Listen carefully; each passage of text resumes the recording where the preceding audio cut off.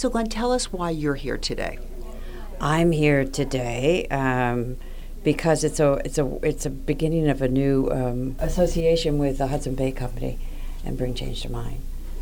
And Bring Change to Mind is the nonprofit that I founded because my sister, who has bipolar disorder, asked me to help about the stigma around mental illness. And her son has schizoaffective disorder, which is a combination of schizophrenia and bipolar. And they found out that the stigma around mental illness can be as cruel as the diseases themselves. So it's family, and for everyone, it's actually a family affair. 1 out of 4 people are touched by it.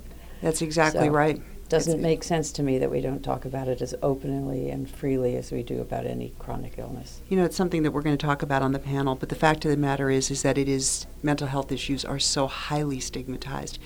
And you think about it as stigma, well, so what, it's stigmatized, but it actually it's really important. Why must we break down these stigma barriers? I think we need to break them down so that for number one, so people feel free to get help. I mean, a lot of stigma keeps people from getting help. And there's all kinds of stigma. I mean, there's stigma within families. I mean, my family, we didn't even have a vocabulary for mental illness. My father was a brilliant doctor, never talked about it, never thought that maybe my sister's behavior might be due to something other than just, orneriness. It's really, I think anyone in the mental health landscape will tell you that stigma is the root problem. And once we can break through that, it will save lives. People will live openly and freely and without shame, and we'll have a lot of very, very gifted people giving back to society. I often think when it comes to mental health issues that 100 years from now, people will look back and look at this period as the Dark Ages, that there's so much we don't understand.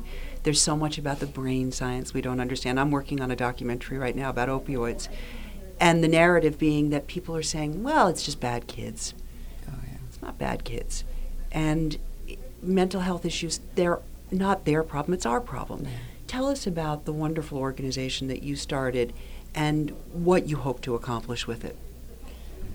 Well, I've never felt territorial about any issues that have to do with mental illness, and my vision is that everybody who cares about it will all work together, But we're working we'll have 100 high schools in California in our program of Let's Clubs, where kids themselves, peer-to-peer, create these clubs where you can come in and talk about it, and you're safe and stigma-free. And then also at Indiana University, we have another pilot program, because I really believe in science-based philanthropy.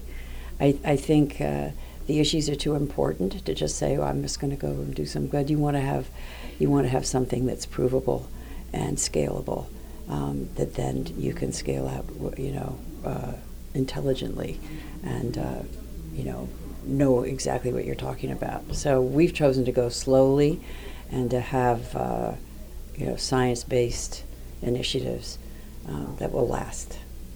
And those are our biggest, and we have PSAs as well.